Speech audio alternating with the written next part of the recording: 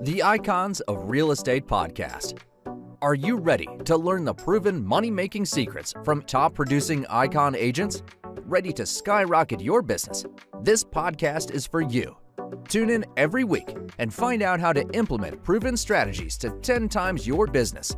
From $3 million to $30 million in just 12 months. Brought to you by the Masters in Real Estate Marketing, Arter SEO.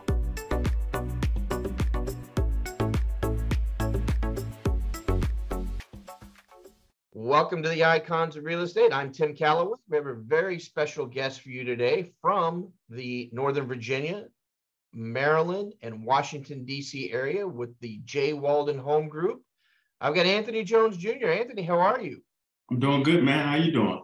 I'm doing fantastic, and thanks so much for being on the program today. I'm going to ask you the same question that I ask everybody else, so you're not going to get left off the hook on this one. Were you a child of 5 years old tugging on your parents' pants leg saying, hey, mom, dad, how do I become a realtor? Or are you like the rest of us where we kind of fell back into it? Yeah, I just fell back into it. Yeah. Yeah. How did that happen? How'd you get into real estate overall? Was there a mentor, or was there somebody you met? What's the story on that? Sure. So I'll say when I growing up, I never was really too big on like, I want to be a certain thing. Mm-hmm. Outside of, I did want to play professional basketball, but I'm 5'10", and it's hard to guard twos at 5'10", right? I used to play shooting guard. Okay. And so once I realized that I wasn't going to achieve my basketball dreams, I didn't really have a whole lot of like, I would love to be a lawyer, a dentist, or anything, right? I just knew that I wanted to make decent money and have a comfortable life, right? Right. But I didn't think about real estate at that time. So I went and did something because my mother said so.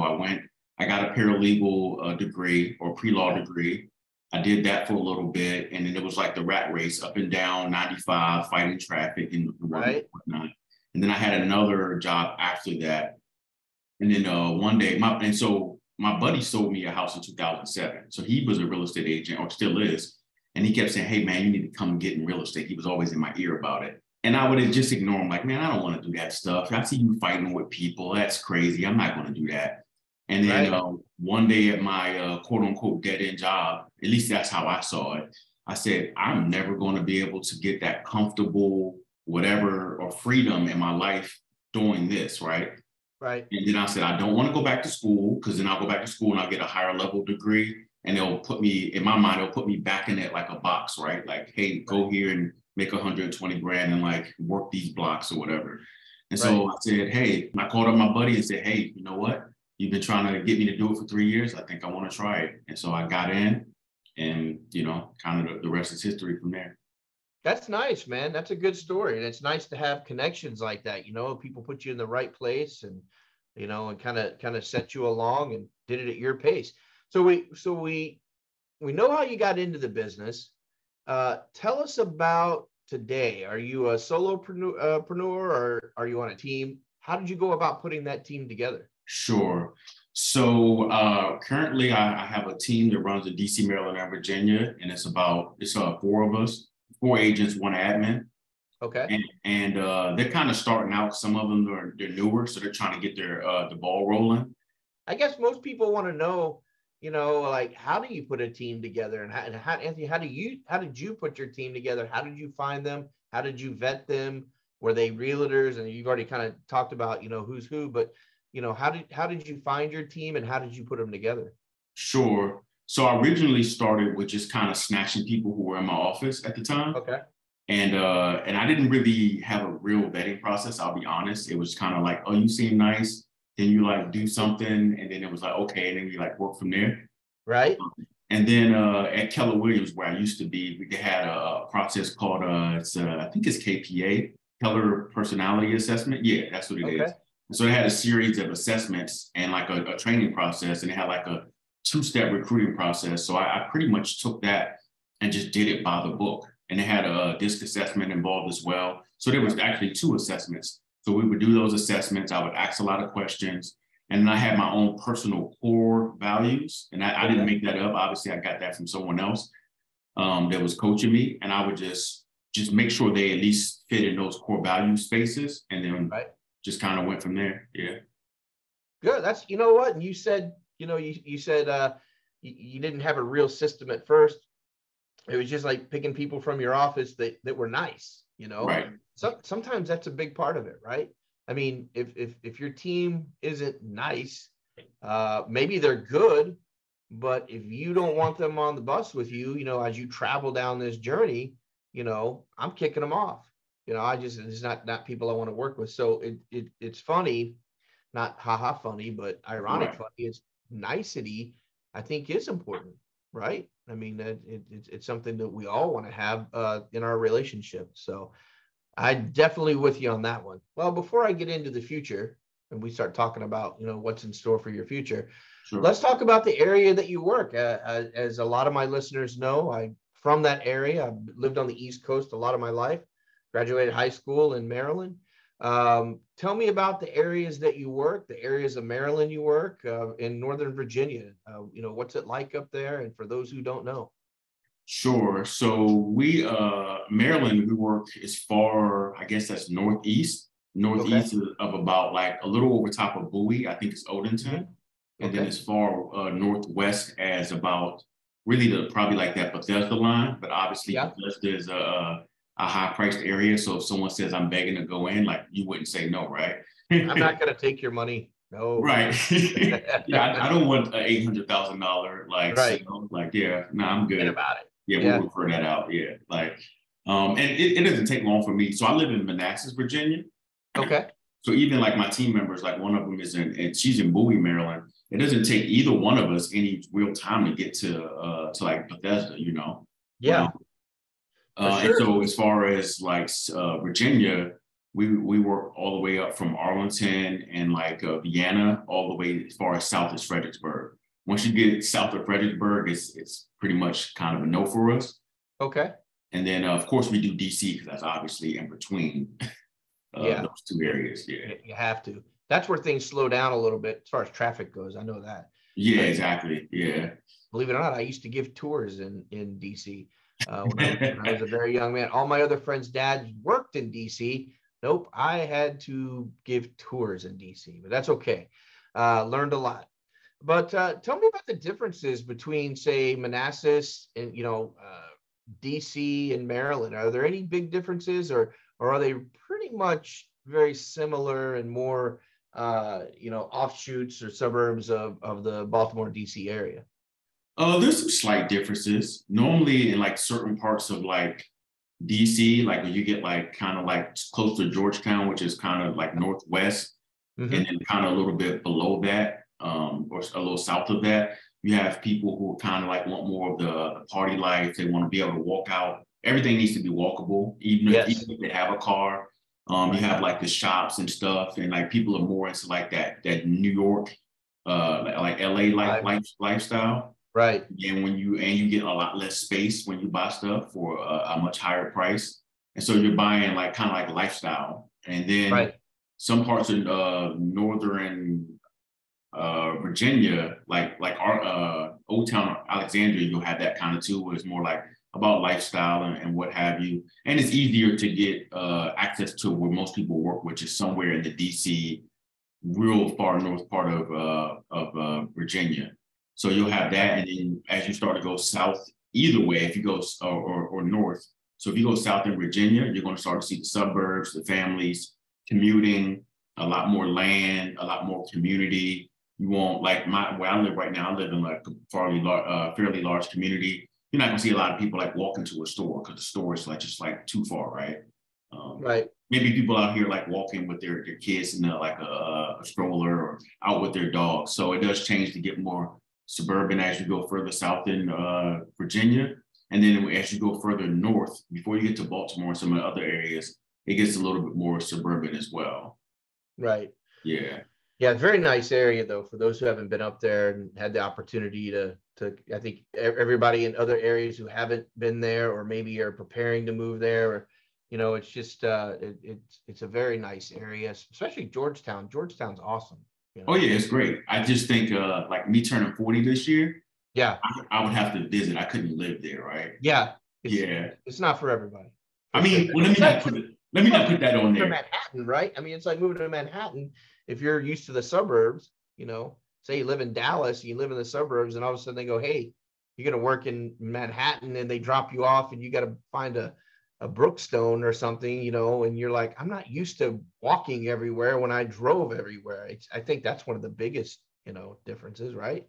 Yeah, well, just even at night, like we have a main road that's off to the right of where I'm pointing to, Uh-huh. and you may hear a fire truck here and there at night. Right. Living like there in Georgetown, if you try to go to sleep, like it's going to be, yeah, you got to be up with them, like, you know. Yeah. Yeah. I'm going through that right now. As a matter of fact, I've been in I live in West Palm Beach, but the thing is, I'm down by the ocean, close to it, you know, like I could walk to it in 7 minutes, but it's very loud. And I moved from Arizona where I lived 13 miles from Interstate 10 from the highway. Mm. Well, I can walk to the highway on the other side of me. You know, I got the federal highway here, and then the big highway right down the street, and it is loud. Like it is just constant stuff going on. Everybody walks everywhere, and it was like culture shock. You know, I was like, man, I drive like twice a week, maybe. Right. As crazy as that sounds, you know, it's like I don't have to walk anywhere.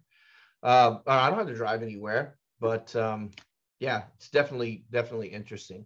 So let's talk about the future, Anthony. You know, we talked about how you got started, and we talked about, you know, your team and where you're at now, the area a little bit.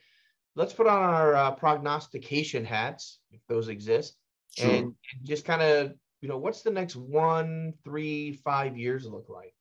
It's funny that you say that because I've actually I haven't finished it, but me and my wife, we just drew out a 7-year plan. Oh, fantastic. Yeah. So I would say we want to slowly, because things have kind of changed. I remember back in 2011, 12, you could like pay for like Zillow, even though I never paid Zillow, by the way, but you could pay for an online lead. Yeah. And you could just like hammer it and like close it. Yeah. And it's just so much, there's just so much going on now. It's became like the conversion rates are so much lower. So we've really been concentrated on organic business and then investing in real estate and then doing like kind of like other things. Now, I'm not saying we're getting out of real estate, we're not, right? But more of like organic growth where we're constantly locking in with our profit and loss, and it's just kind of growing from there. So we still have a team and we're organically growing. We do events, parties, database stuff, and what have you. And so I would say the next 3 to 5 years, we really want to get big into investing in real estate. Gotcha. Yeah. Well, that's exciting. That's exciting. That's the big leap, I guess, you know, kind of where it was may have all been focused on retail before, where you're actually, you know, kind of putting your money where your mouth is, right? I mean, You're like, okay, it's time to fill our own pockets with long-term plans here. Yeah, that's awesome. That's fantastic. So let me ask you this, Anthony, if I were to come up to Virginia, come up to Manassas and meet you for lunch one day, you know, we were just sitting down talking, what might be one of the things that one of the hurdles that you always have to kind of get past on a regular basis? And it can't be time. It's always time. Everybody says time. I can't create more time, but what's one of the other hurdles in your business that you could use help with from time to time? Honestly, and this might even sound a little elementary, but I'm being honest, it's finding out what people like buyers and sellers, like, you know, because we're doing that in real estate, what they truly want, trying to get them to uncover. That's probably a huge challenge, especially so. I don't know if people pick it up from this or you'll pick it up. I'm a very like detailed and analytical person. Right. So like 1 + 1 is 2, right? Right. So if my doctor, like I went to the doctor the other day, he says, hey, like relax on red meat and do this, and then this will happen. Like, I'm like, I'll just do the thing, right? And if I don't do the thing, I understand the consequence, right? So if I go back to the doctor and he's like, hey, you didn't do this, I'm like, yeah, I'm expecting things to not be the way you want it to look as far as my blood work. And so sometimes talking with buyers and sellers, it's kind of hard to get them to unpack like what they're trying to do or what's important to them. And I think that's one of my biggest challenges right now. Okay. Yeah. I think that's legit. You know, that's very legitimate. I mean, you know, what do people really want? It's sometimes hard to get that out of folks. You know, they don't even know what they want. Right? Exactly. And you're like, I'm the consultant, I'm the professional.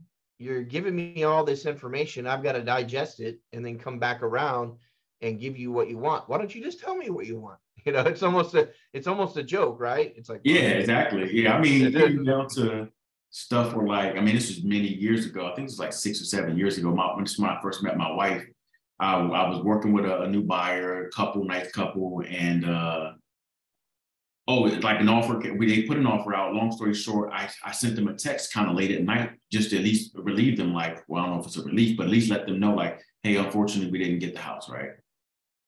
And I thought that I was doing them like some type of service, like by letting them know. And then the next day, the client's the husband's like, hey, we need a new agent. Like, we're going to move on. I was like, okay, if you don't mind me asking, like, why? He's like, we feel like we deserved a call last night. And I'm like, it was 10 o'clock at night, you know? Right. Can't wait. Yeah, but you never know what people really want, you know? Yeah. No, I go through that all the time as well. So you are not alone, my friend. So Anthony, how would someone get in touch with you? Whether, you know, maybe they want to list a home, they want to buy a home, or maybe they even want to look at joining your team. How would they get in touch with you? The easiest thing to rattle off is probably my Instagram. I know that's probably not the greatest, but it's my name. It's Anthony Jones Jr. and it's like nothing else added to it. So I would say Instagram if they sent me a message, or even like our website, which is a little bit more complicated, but it's like THEJ, like the letter J, Walden, WALDEN, Home Group. So the J Walden Home Group. Right. Or our main line is 202. I should know it. 982-5001. Say, how many times do you call yourself? No, exactly. Yeah. But I always tell my wife, I go, honey, I don't call myself. What's my number? I don't know. You know, 30 plus years of marriage, she gets it. So last question, and this might be the only one that you might say, hey, Tim, that was a trick question. It's not a trick question, but you do have to pause a little bit, possibly. As I said earlier, you're the hit record on the DJ spinning it. You've always got something positive in there. You know, share with the listening audience whatever might be on your heart, your mind, your soul that you want to share with others and take us out on the day. Sure. So I would say new, and it don't matter if you're new, been in the business, whatever. Some people already know what to do, but we know that 80 to 88% of real estate agents fail every 2 years to get out of the business. And so I tell people, focus on things that'll bring in like the actual business, and then focus on service. So it's like sales, operations, and then business finance. Like if you can get those 3 things together, you'll be fine. So like, what do you want to do to bring in traffic, whether it's marketing or prospecting? Like record those numbers, like what happens. Have good operations, even if it's just a checklist. It could be on Trello. And then like do your profit and loss often, like do it a lot. So you don't like look up and be like, oh, we spent, you know, $5,000 on Facebook leads and we made like 0 sales on Facebook. Yeah. It's like, well, something's got to change. Yeah, something's got to change. Yeah, but you don't want to get to like the end of the year, like some people, or the end of the quarter, and start looking and being like, what the heck happened to our money and why don't we have any closings? So, yeah. Keep your eye on the prize and keep your eye on your cash. Yeah, and I mean, most people, because they're not willing to prospect at a very like sharp type level, work on your database. Yes. Treat them like gold. And you know, reward them. Have events. We used to have a lot before COVID. We used to have a lot of events. Like we had events for certain people. So we had like 3 or 4 events that would just happen that we invite a lot of people to. And then I don't know if you ever read the book. I think it's 7 Levels of Communication. Yeah, sure. So like our ambassadors or anyone that was in that level of like referral status, they got invited to like the cream of the crop type of events. So there'll be like a handful of people that like get to come to like a nice dinner, you know, so on and so forth. Nice. Yeah. You're not as old as I am, but you may or may not remember this. I can't remember what year, but you remember like the Southwestern Bell or AT&T, their motto used to be reach out and touch someone. Yeah. Yeah, just like that. Just reach out and touch someone. Yeah, reach out and touch someone and do it on a regular basis. And that sphere will grow and grow. Great advice, Anthony. I love it. Anthony Jones Jr., J. Walden Group, Maryland, Washington, D.C., Northern Virginia. Thank you so much for being on the program. We really enjoyed it. I look forward to catching up with you over the next 3, 6, 9 months, see how things are going. Okay, I appreciate it, man. It was good being here. Have a great week, Anthony. All right, you do the same. All right. Bye-bye.